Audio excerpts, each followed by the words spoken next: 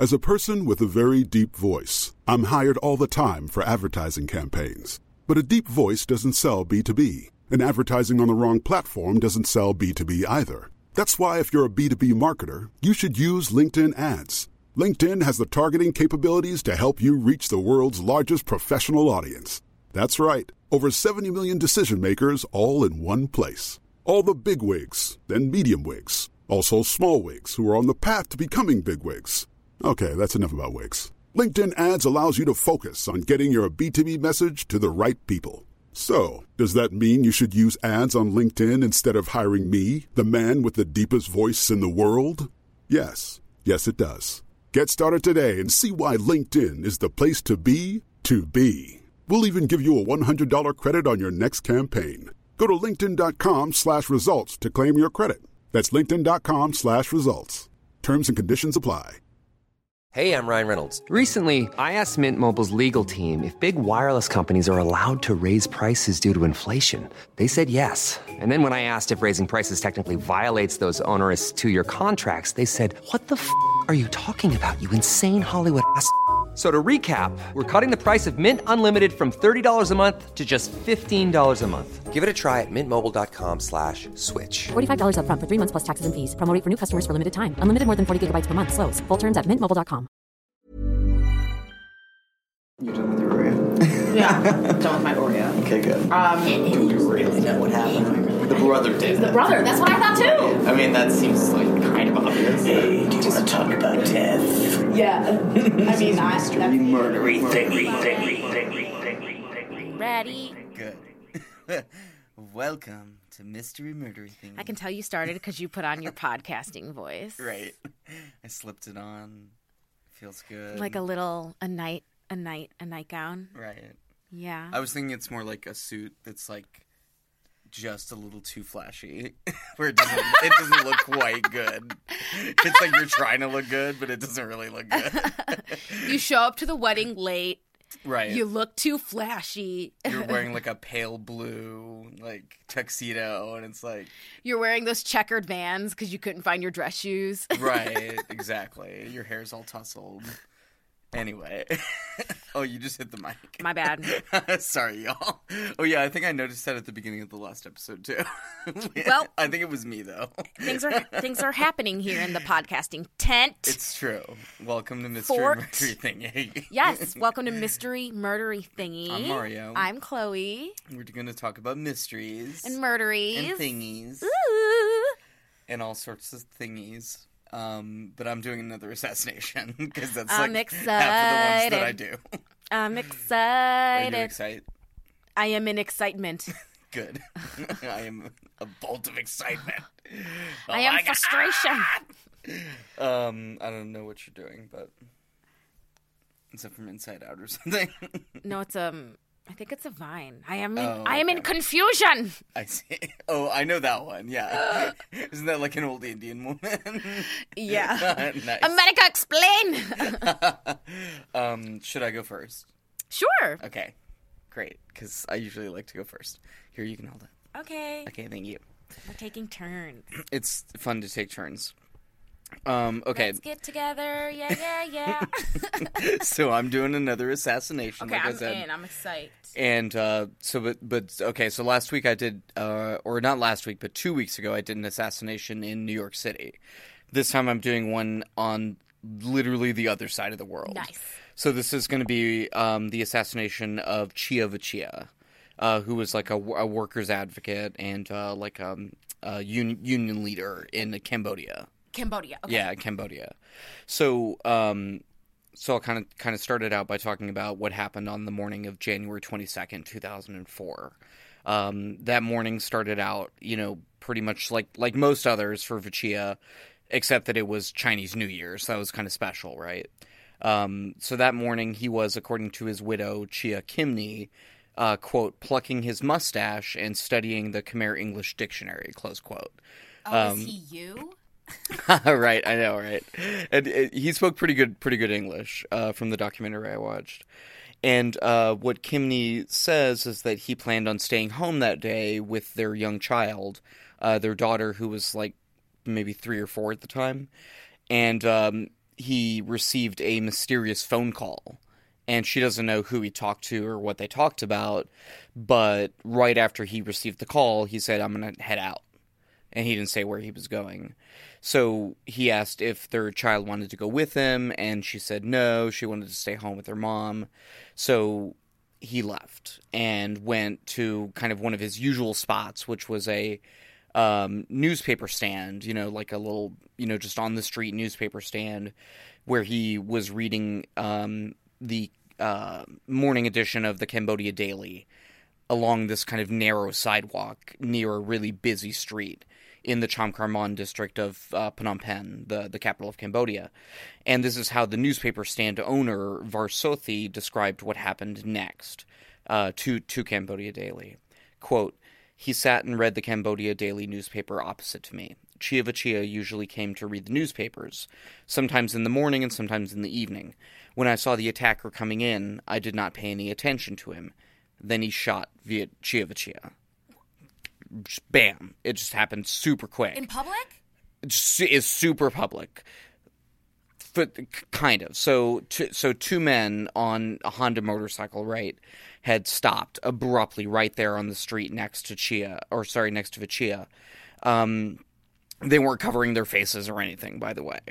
The one who was on the back of the motorcycle casually just got off of it, walked over next to Vichea, and shot him 3 times at point-blank range, within arm's length, according to Sothi. He was hit once in the left arm, once in the heart, and once in the head. And then the attackers speeded off. It took, 2 seconds, and they were gone. And Vichea was laying there dying. And,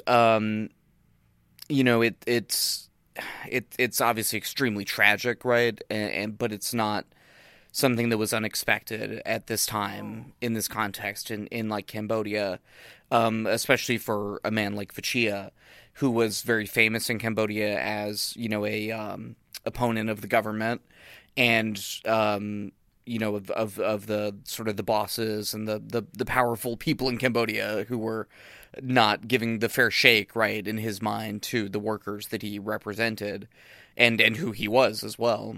He himself was a garment worker as well, and he had no small number of really powerful enemies, and he knew this. Everyone knew this, and everyone also knew that he was prone to going to this particular newsstand in the mornings or the evenings. Routine. Yeah, so Vichea, like so many other, fearless advocates that we've talked about before. I mean, there's too many to even start naming them. But he's just one of these people, right, who knew that they were in harm's way, acknowledged this, right, but kept on fighting. Literally in those terms. I was telling you when I watched the documentary, he was literally I know I'm in danger, but I can't stop. If I stop, who's going to fight for these people? They'll have nobody. So I can't. I think he said something like, for me to stop would be like dying. So he knew that he would probably be killed someday, but to him, not fighting for the workers and the people he cared about was literally like dying. It was just as important as physically dying to him. Wow. So it's interesting. That's kind of I think that's kind of how he put it. So it's an interesting kind of philosophy. I mean, it's very extreme, right? But he was very extreme when it came to his advocacy, right? Yeah. He was had very few limits in that respect. So just kind of to lay that groundwork, right? So anyway, he had also been more cognizant of this danger, right, of that he was in, to his life, more recently before this. And again, this is January 22nd, 2004. And the previous July, there had been elections in Cambodia, which were very fraught. And I don't want to get too much into the history or politics of Cambodia, but we have to talk about it a little bit at some point. Yes, give us so I guess we may as well just talk about it now. So yeah, go ahead. Just what he was fighting for and why and Sure. how it all came to be. Definitely. Okay. So you can't talk about the history of Cambodia without talking about the Khmer Rouge immediately. Oh, it's the most important thing that's happened. One of the most important events in world history in the past 50 years that no one ever talks about. I mean, it's one of the most horrific genocides that's ever been committed in the world, on the same level of intensity and horrificness as the Holocaust, as the Rwandan genocide that we just had the 25th anniversary of. It is truly, I believe, and I'm sorry if I get this incorrect, but I believe the figure is that 25% of the population of the country was killed in this 15-year period or whatever it was. So this is where they're coming out of, right? And this was in the 70s to 80s to 90s, I believe, somewhere in that nature. So it was not that long ago. And this, when my story happened, was in the early 2000s. So by this point, a former commander in the Khmer Rouge is the leader of the country, Hun Sen. There's also a king who nominally is the leader of the country, but has really no true power, in my understanding. And again, I'm not like a Cambodia expert, but this is what I sort of gleaned from my research. The other two contenders in the July 2003 elections were a gentleman I can't remember who represented the Royalist Party, and then another party which was the one that Vichea was supporting, which was the Sam Rainsy Party. And Sam Rainsy was an opposition, parliamentarian or politician who was kind of the it seems like, right, in a sort of facile understanding, the true, voice of the people, right, in this context. And Vichea was very much behind him.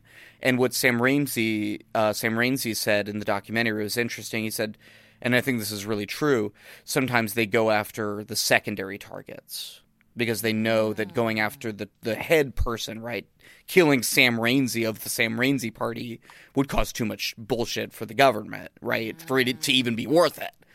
But you kill Vichea, it's huge, right? I mean, this was huge world news at the time. He was an internationally known figure for being an opposition figure in Cambodia, but they could basically get away with it, as we'll kind of see.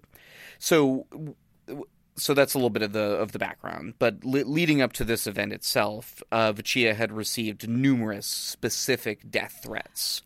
And one very chilling one was a text message that read, quote, "A dog, I will kill you, 260703, close quote.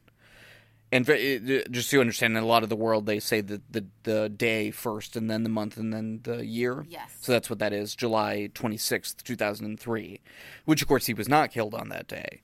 But that may be in part because he was in hiding at that time. Oh. But as was his nature, Vichea was not going to remain in hiding forever, and he was not going to leave the country. What he said was, why should I leave the country? What's the point of that? Then how could I do my advocacy, right? Right. He won't be doing his work, and then he exactly. might as well be dead. Exactly. And yeah, his work was more important. So he was not fazed, really, by these threats. And he came out of hiding. And his brother, Chiamoni, said that, quote, he wouldn't listen to anybody, close quote. So he was just insistent that this is like what he was gonna do, one way or the other. So he led this, free union, right? And there at that time were free unions and government-controlled unions. So it's a complicated political situation in Cambodia. The whole history of workers' rights and collective action in Cambodia is very fraught because, on the one hand, they had, by this time, by the early 2000s, nominally instituted a number of reforms. And nominally, people had the right to free assembly, to the creation of free unions, to protest.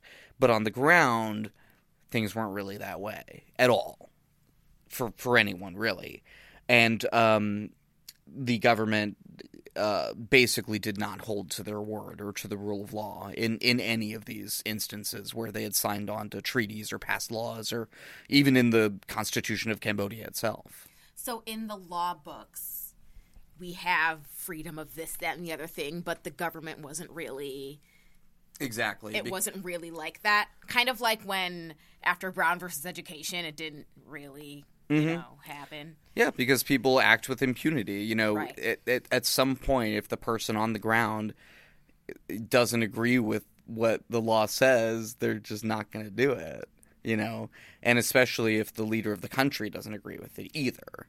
At least in the case of Brown versus Board of Education, there was a president who was willing to send the National Guard to enforce the law. If the president hadn't been willing to do that, then the segregationist South never would have done it. Mm-hmm. Now, of course, we could get into a whole thing about how segregation in America has not ended, nor has it gotten better, but that's a whole different topic. Look at Chicago. Yeah, literally. Look at maps of... Anyway, well, we don't need to get into that whole other thing. So, Vichea was one of these central people, right, fighting for the authorities to match the promises that they had made on paper in those various, laws, treaties, constitution. Sadly, though, the government of Hun Sen does not seem to have met those responsibilities in many, many instances. And that very much includes the investigation into Vichea's killing. Mm. So, although the police responded quite quickly and with overwhelming force right after the slaying, right? When what was her name? I forget now. The shop owner called the ambulance right away, right? And the police came, but the crime scene was not cordoned off. So many journalists and other members of this huge crowd that was pressing in, tainted any evidence that they could have gotten from the crime scene. I feel like this is a classic thing. I know, right? It's always the crime scene that's never quarantined with assassinations. They do this investigation, and the number one thing that never happens is that they don't secure the crime scene. And sometimes it's incompetence, and sometimes, as probably more so here, it's intentional incompetence, right? And the police also moved his body after about 5 minutes without really doing any sort of, forensic examination on site, in situ, one might say. Sothi was the name of the shopkeeper. Yeah. So according to her, the investigators, led by Deputy Police Chief Heng Pov, produced a fake composite drawing, which she says bore no resemblance to the actual shooter, who, of course, she saw. She also says that the investigators told the press that she had given a description of the shooter, which was absolutely not true. And in fact, she called the deputy police chief, Heng Pov, to tell him, why did you tell the press that? That's not true. I never told you that. And he had to correct the record later and was like, don't write about this. If you write about the shopkeeper, you're going to hurt Vichea's, the investigation. So he didn't really say it, but he was sort of walking it back, without having to say it. So it's kind of interesting. But she seemed like a really strong person. Mm-hmm. Like, she was like, no, like, I'm not going to let you just lie about what I said. That's my. It seemed like a matter of pride to her. So which I totally agree with. I appreciated that. So anyway, she there was a lot of pressure on the police at this point, right, to find the killer. We see this a lot as well, right, all over the world, especially in America, where it's like, okay, when are you going to find the killer? It's been a day, it's been 2 days, it's been a week, like. And it's not necessarily the worst thing, because obviously, yes, the police should be held to account to run a proper investigation, but it can also create some bad incentives, right? Unnecessary haste. Yeah, exactly. And in a system like this, where the rule of law doesn't really apply, it's really, really bad, right? Because the police did find 2 men to arrest after 48 hours. Their names are Born Somnang and Sok Samun. And this is, of course, despite the fact that Born Somnang had an alibi, placing him at least 40 miles away from Phnom Penh in the sort of a little more rural town where his girlfriend lives. And he was placed there by, like, between a dozen and 20 witnesses, many of whom were willing to come forward and did so in open court. And while Samnang had these witnesses, willing to come forward to testify and verify to his alibi, Soksamun was not so lucky. He had an alibi that he was at a party in Phnom Penh to celebrate Chinese New Year, because, again, it was Chinese New Year. And the witnesses, though, were unwilling to come forward because of the danger. Yeah. Some of the witnesses who came forward on behalf of Born Samnang had to leave the country because they were arrested. The police were harassing them. They were in danger just because they were a witness to an alibi. Wow. Which is pretty insane. It's pretty fucked up, right? I didn't expect that. Yeah, but it's the system there just seems like so deeply corrupted, that it's very insecure. If the police have a reason to make trouble for you, then it just gets very, very hairy very, very quickly. So there was no real evidence, right, linking them to the crimes. But yet they were convicted. They were convicted, and their conviction was upheld on numerous appeals. Any exculpatory witnesses or evidence were discouraged, or worse.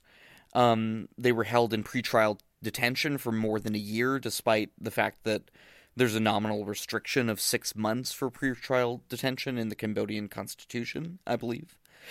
All of this was widely seen, both domestically and internationally, as a total debacle, as a complete show trial, and a real disservice to Vichea and any sense of justice that one would have for him. Show trial meaning we're just going to do this just to please you all. We already know what we want to do, right? And this is a common phenomenon, actually. In many contexts. I was just hearing them talk about this sort of phenomenon in Iran, I believe. In the case of Jason Rezaian, the Washington Post reporter who was brought up on trumped-up charges in Iran and held for over 500 days. They said he was like a CIA spy, whereas there was no evidence to that effect. But there was a trial, right? A judge came in, everybody sat down, it was all orderly, people had papers in front of them, but it was all meaningless. It's a show. It's just a fucking show. But it's so that you can go and say, no, but we had a trial. We're not a lawless country like you're saying. We had a trial. They went through the process. They had an appeal.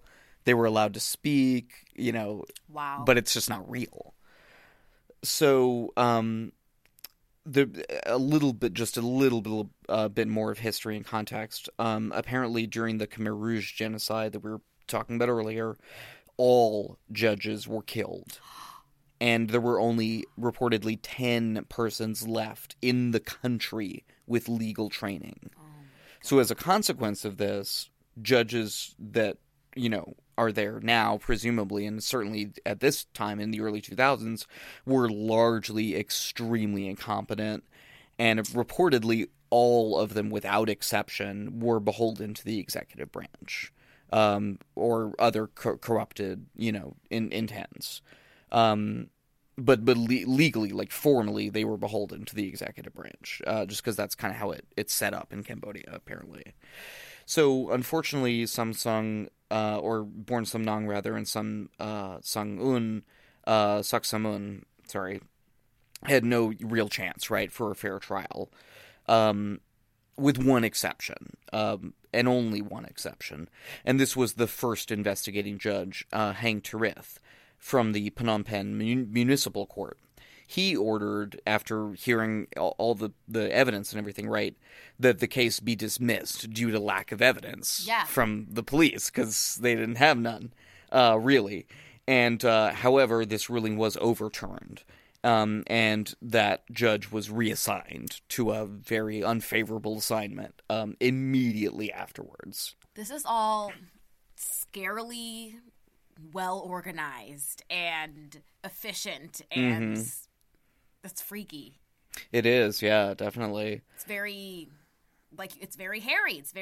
There's lots of secret, cloudy shit going on. And in the documentary, they show how, during this same exact time, they show the American ambassador and the British ambassador or something having like, you know, this fancy dinner with Hun Sen when he finally got the prime ministership after a extended, you know, battle after the July 2003 elections. And it's like, you know, the U.S. is like, oh, you know, things are getting better. You know, that's like, it's not how it used to be. You know, when they were killing millions of people, well, okay, but it's still not good, right? And it's still not worthy of praise when shit like this happens. You know, it's disappointing, you know. And one has to imagine that if it were the Clinton or Obama administrations and not the Bush administration that were, you know, around at that time, maybe it would have been different. But I don't know. I don't know. Maybe not.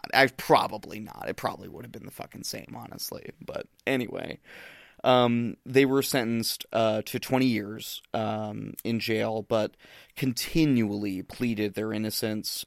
And if you watch the documentary about this, Who Killed Vichea, that documentary is hard to get through. Oh, wow. And especially the parts where they come in, you know, where they're allowed to talk to the press, or they come into the court and they're just screaming, you know, like, this is injustice. They're torturing me. You know, they made me confess. They're yelling this, you know, just continuously. Like, I didn't do this. I'm being tortured. You know, it's just crazy. This is like the Khmer Rouge. Like, they say that at one point. Like, this is the same thing that's happening right now. Do we know where they found these guys? Yeah, I can get into that a little bit if you want me to. Yeah, It's essentially they were in the wrong place at the wrong time. The way that this kind of works, and I was going to kind of get into this right now, actually, because it's essentially the suspects in this case, right? It's the police, right? I mean, there's not really any other credible suspects other than that the police did this.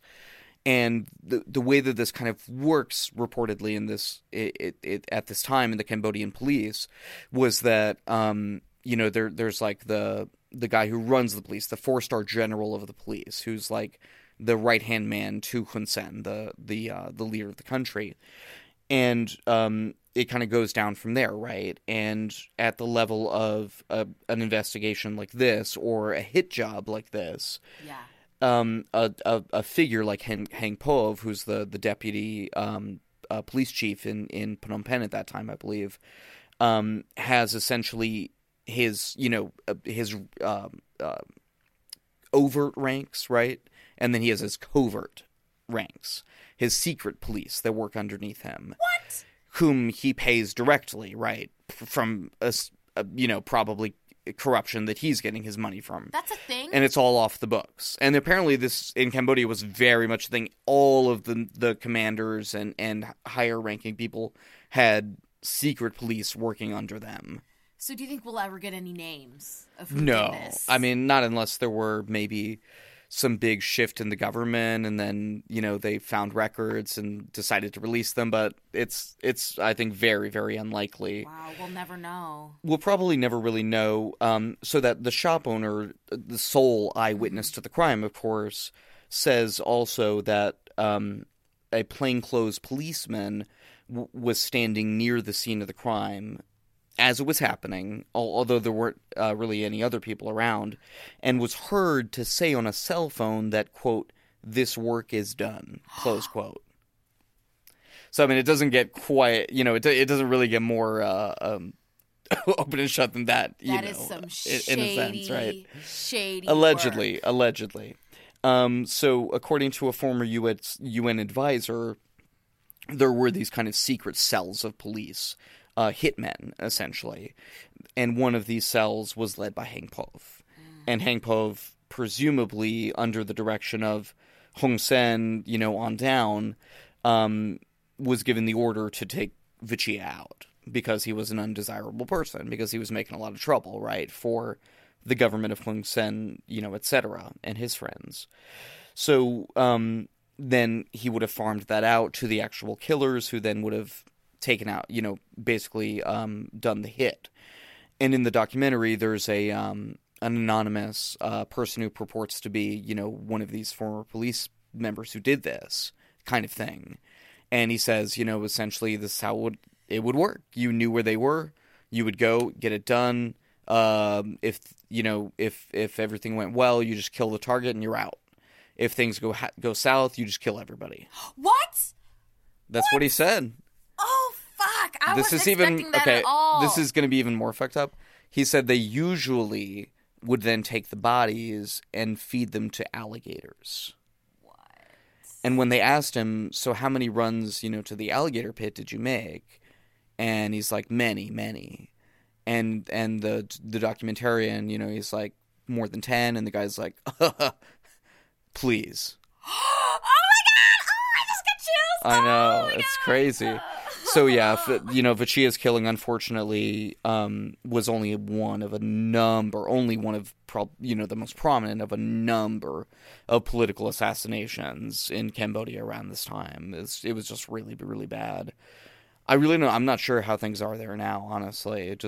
I don't really know too much about it, but yeah, not that great. And like you said, we'll probably never really know, but he left a big hole in his society. And at the end of the documentary, they talked to some different workers, and one of the workers said it's like losing a mother. And I thought that was maybe the best way of summing it all up. He was like a mother. He was like a mother to hundreds of thousands of people, for whom he stood up for their rights and his rights. And therefore he could not remain, I guess, in the eyes of certain powerful people in Cambodia. It's unfortunate. And because of that same system, we will never know who really did it, probably. It remains a mystery. Wow. So that was wild. I know, right? So let me do my sources. Van Ruin and Kevin Doyle at Cambodia Daily, an article on Voice of America, Andrew Nachemson, maybe, and Jan Siniat at Al Jazeera English, Wikipedia, the Who Killed Vichea documentary, directed by Bradley Cox, an Amnesty International report titled The Killing of Trade Unionist Vichea, James Walsh at Al Jazeera English, and an article on the Cambodian League for the Promotion and Defense of Human Rights page. So that's my thing. That was good. Yeah. Okay, now you get to go. Now I get to go. Okay. Okay, it is my turn. Okay. So, ting tang, walla walla bang bang. So you said a bit about this, so a little bit. So go ahead and chime in when you would like, or don't chime in because I might get to it. Okay. I'm gonna talk about the 1962. Tell me about it. Sorry, go ahead. I'm going to talk about the 1962 Alcatraz prison escape. I am excited. Okay. So this is actually... So I knew this was intricate, but I didn't know how absolutely fucking wild this was. These people were geniuses, MacGyvers, really, really smart and patient and calculating and... Okay, we'll just get into it. So let's talk about Alcatraz itself. So it is if you don't know, it is a maximum security prison on Alcatraz Island, also known as The Rock. It is 1.25 miles off the coast of San Francisco. So you can stand on the waterfront and look out and see it. So I was just going to say, if you've ever seen the movie The Rock, you know what we're talking about. All right. That's where it's set. It opened... Sean Connery. I think it was a fort in the Civil War. I believe so, yeah. And then familiar. It opened as a prison August 11th, 1934. So on Wikipedia, it said the capacity was 312, but it actually held around 1,500 of the baddest of the bad, all right? These people were troublemakers. The inmates here were repeat offenders and always causing problems at other federal prisons. So if you were too much for, like, some other place, they were like, all right, get your ass out of here, you're going to Alcatraz. The prison operators and people in general believed that it was escape proof because of its location. It's on this rocky island, and it's on the rough, frigid, deep San Francisco waters. The Bureau of Prisons staff and their families, I actually didn't know this, live on the island as well.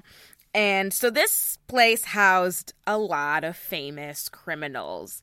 Al Capone, Chicago gangster, killed a lot of people, drank a lot of alcohol, did a lot of trafficking, made a lot of money. He's come up in the pod a couple of times. Al Capone, yeah, we did the Valentine's Day massacre. Exactly. And that was under him. And then when I did one, he was like vaguely connected to it too. Yo, this guy is everywhere. Yeah. Also, George Machine Gun Kelly was at Alcatraz. He is also a Prohibition-era gangster, but instead of Chicago, he was in Memphis, Tennessee. And he kidnapped oil tycoon Charles Urschel, and he actually collected a $200,000 ransom for it. Wow. Yeah. So he's over there in Alcatraz. We have Whitey, I think it's Whitey Bulger. Yes, Bulger. He is the boss of the Irish-American Winter Hill Gang in the 70s and the 80s. And he was an FBI informant, but he always denied it. And he was eventually jailed on 19 counts of murder. So this guy was a cold-blooded killer. Yeah, he was in hiding in California for like 20 years or something. Right. Yeah. Alvin Creepy Karpis. He served the most time out of all the inmates at Alcatraz, 26 years. He was the leader of the Barker Karpis gang in the 1930s. His partner, Arthur R. Doc Barker, was also in the gang and also spending time at Alcatraz. He was one of the 4 criminals to be named Public Enemy Number 1 by the FBI, and he was the only one to be taken alive. All the other ones were killed. So, Robert Franklin Stroud, the Birdman of Alcatraz. This guy's weird. Before being at Alcatraz, he was at Leavenworth Penitentiary in Kansas, where he, sold birds, and he became an ornithologist, and he was in, solitary confinement, collected 300 canaries or something like that. He, found the cure to some bird disease. Dude, yeah, he, got shit done. Because when I read, I was like, ornithologist? What? And I was like, oh, he really was, an ornithologist. Legit, yeah. But he was not a great dude, convicted of murder. But he died in prison in 1963. So Alcatraz has a great history of attempted escapes. 36 prisoners made 14 escape attempts during its 29-year history. And overall, Alcatraz wasn't open that long. Eventually, it got really hard to maintain. It was more expensive than what it was worth. Mm-hmm. So they just took everybody out and put them in different places. I'm going to touch on the Battle of Alcatraz. This was a failed, violent escape attempt. It lasted for a few days between May 2nd and May 4th in 1946. So it was planned by inmate and bank robber Bernard Coy, along with 3 other inmates. So this actually has a Clint Eastwood. No, it's not this that has the Clint Eastwood movie. It's the actual escape itself that has the Clint Eastwood movie. My bad.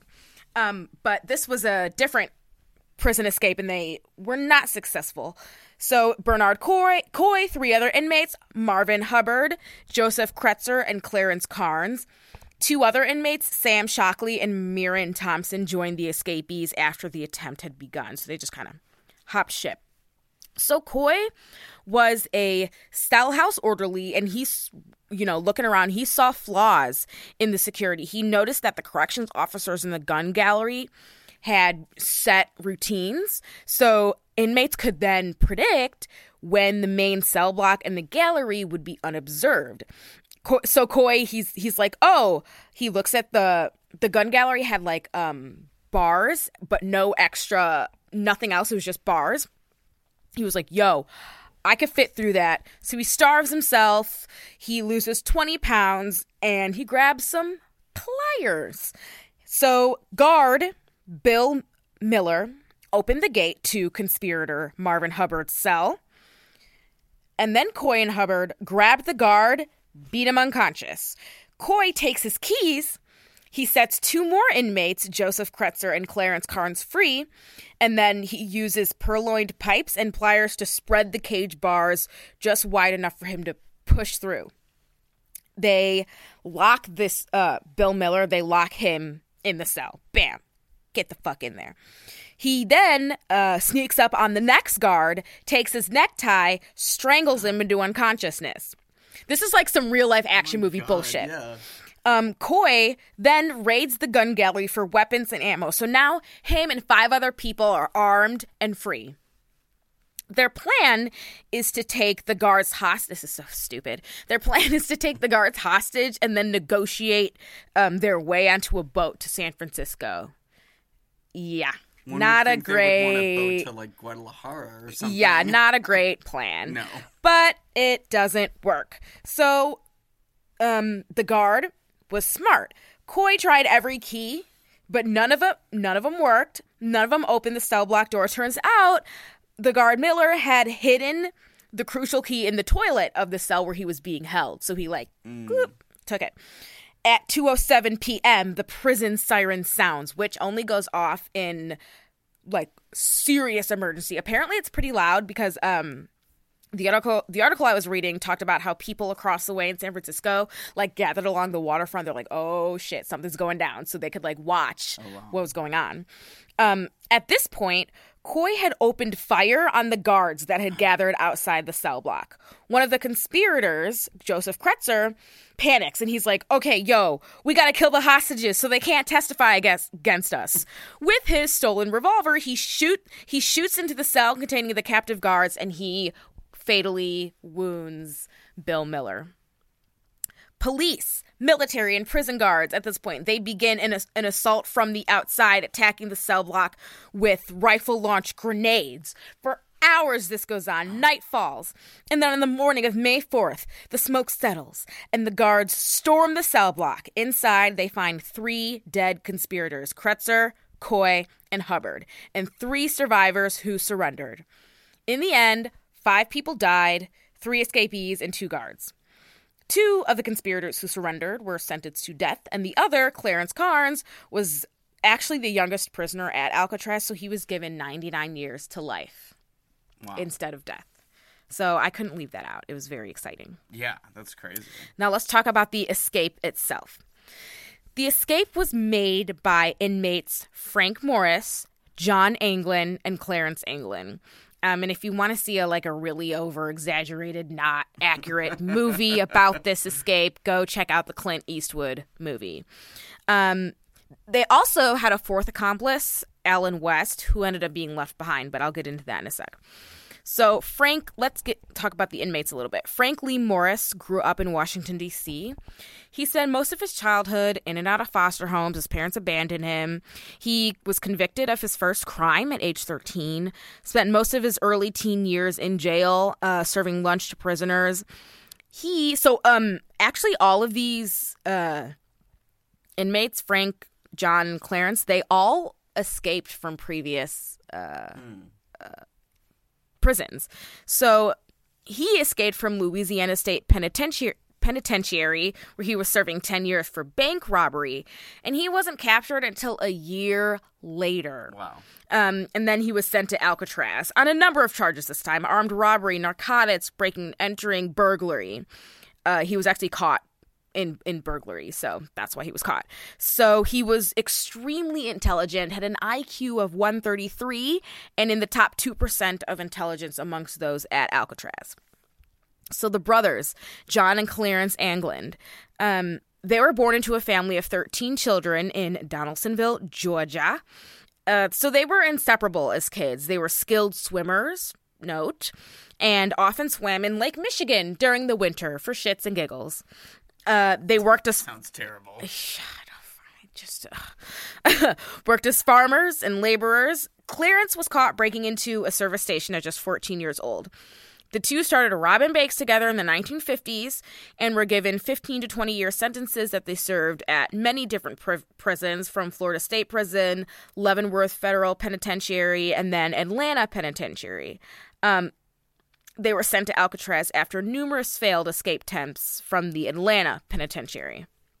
So these weren't These weren't amateurs. Not amateurs at all. Nobody at Alcatraz was an amateur, for that matter. The group had actually begun laying plans the previous December.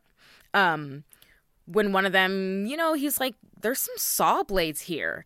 So they started gathering tools. They used spoons, the saw blades, and they actually there's a lot of really clever homemade stuff. They made a homemade drill made from the motor of a broken vacuum cleaner to loosen and widen the air vents in each of their cells at the back. So the entire section of the wall could be removed. So once they had that done, they hid. So when guards would come by, they hid the holes with whatever they could, a suitcase, piece of cardboard, whatever. They covered the noise of their work by Frank Morris's accordion playing, which I thought was clever. That's pretty good. Behind this wall was a common unguarded utility corridor. They made their way down this corridor and climbed to the roof of their cell block inside the building, where they set up a secret base, a little workshop. So there they took turns keeping watch for guards in the evening before the last count, and so this is December on to June. That's where they started to gather what they needed to escape. Some of the stuff was donated to them. Some of the stuff was stolen, including more than 50 raincoats that they stole or gathered.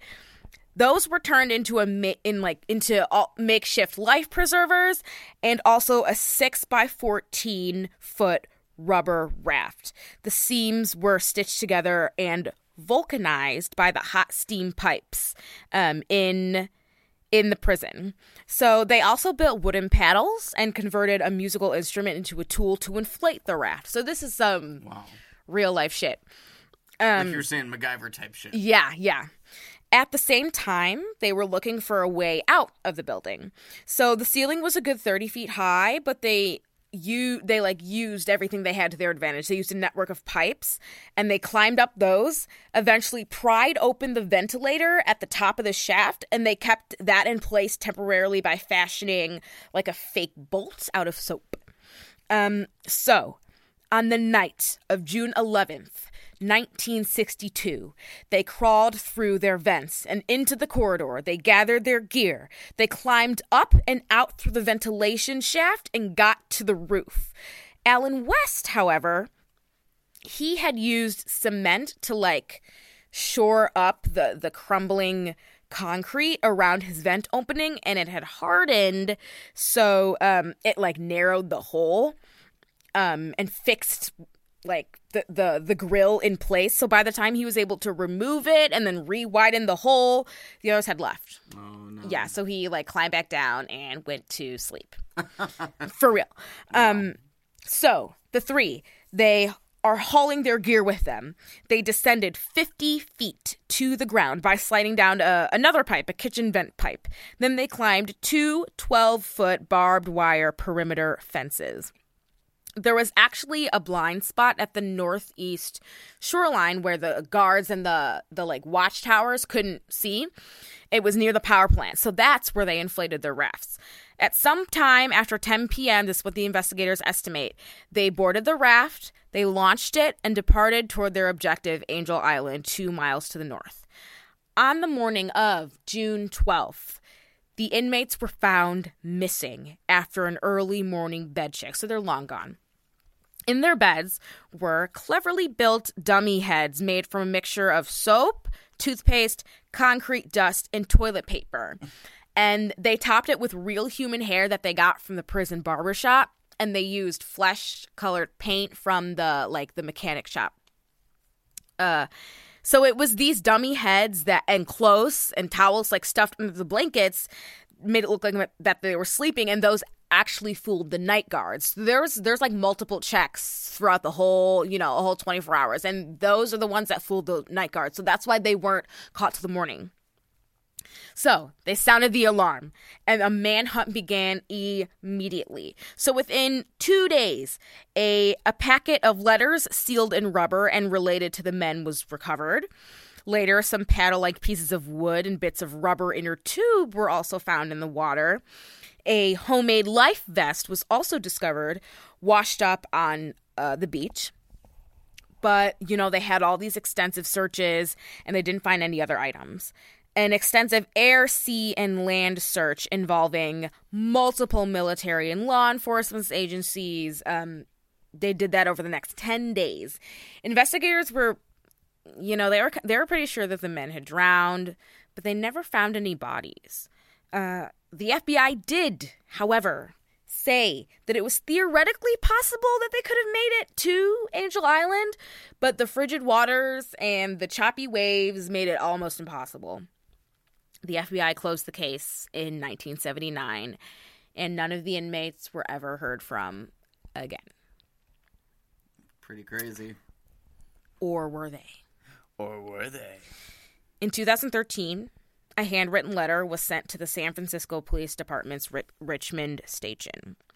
The letter claimed to be from escapee John Anglin. Quote, "My name is John Anglin. I escaped from Alcatraz in June 1962. Yes, we all made it that night, but barely." The letter went on to explain that Frank Morris had lived into 2005 and that Clarence Anglin had died of natural causes in 2008. There was a reason that allegedly this guy was writing. The letter said that he was 83 years old, in bad shape, and he wanted to cut a deal with the police.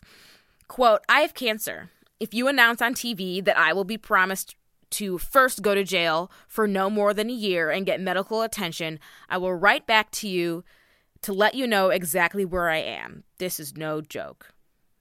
After an investigation, they actually had they kept it for about 5 years, and they didn't really release to the public until January of 2018. So they sent it to the lab, examined it for fingerprints, DNA, analyzed the handwriting, but the results were inconclusive. Yeah, it could have been a prank. It could have been real. I don't know. It doesn't seem real. We'll never know. But the thing is that no one, at least this is what I read, that no one else has ever claimed to be them. This is the first time that something like that has happened. So that's kind of interesting. Yeah. But the fates of the 3 inmates from Alcatraz still remains a mystery. A mystery. Yay. Yay, mystery. And that's what we're all about. Oh, my God. What a crazy. I want to watch the movie, though. Oh, yeah. What were your sources? Oh, sources. A lot of Wikipedia Alcatraz penitentiary page, Wikipedia June 1962 Alcatraz prison escape page, independent UK article by Adam Lusher, History.com article by Natasha Frost. And I got a lot from the official FBI government page on the Alcatraz escape. Mm-hmm. So they had a lot of good investigation stuff on there. And Alan West, the guy who didn't make it, was the one who was like, all right, I'll tell you everything. Here's what we did. Here's the plan. Yeah. So lots of patience, 6-7 months of planning, and they did it. Maybe. We'll never know. Could be. Good story. Yeah. Thanks for listening, you guys. Thanks for listening. Sorry, this one's coming out later Wednesday. But it's Wednesday. But it is still Wednesday, so technically we're still on I'm graduating in 2 weeks. Right. We got shit to do. I have a lot to do.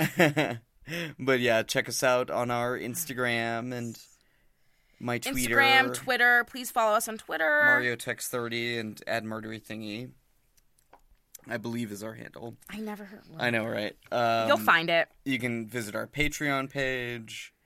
And, just all the stuff. So. Is it time for weird shit in the news? I don't have any. I do. Oh, I thought you didn't have any either. Okay, you go. Well, I found it last minute. Oh, sorry. Weird shit in the news. So this is from jpost.com, the Jerusalem Post, an article by Zachary Kaiser. Quote, opium-addicted parrots terrorize Indian poppy farmers. Oh, yeah, you showed me this earlier. Amazing. So, this was in Madhya Pradesh region of India. Interesting, because I just talked about the scams over there.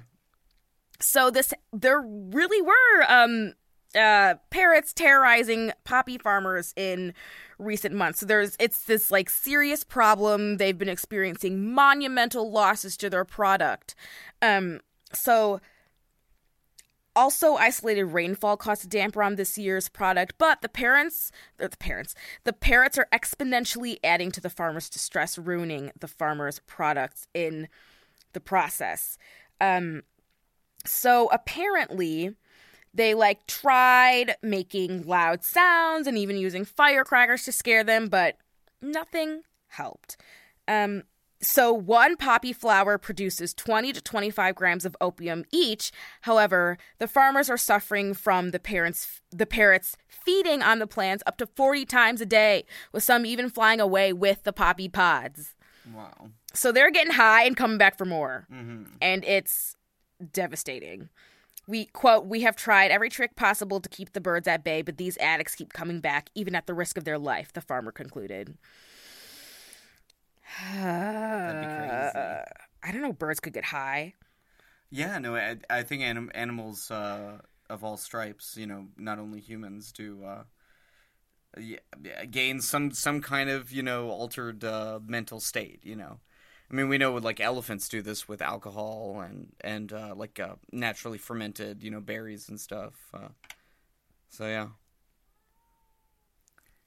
Thanks for chiming in, Mozzie. Thanks, Mozzie. I don't know if you guys could hear I that. don't know. Okay. He's pretty loud. Okay, are we done? Are we done? I'm done. I think so. Yeah, I don't have any weird shit, I'm sorry. That's okay. Okay. I think the opium-addicted parrots did it for us. Yeah, that's good.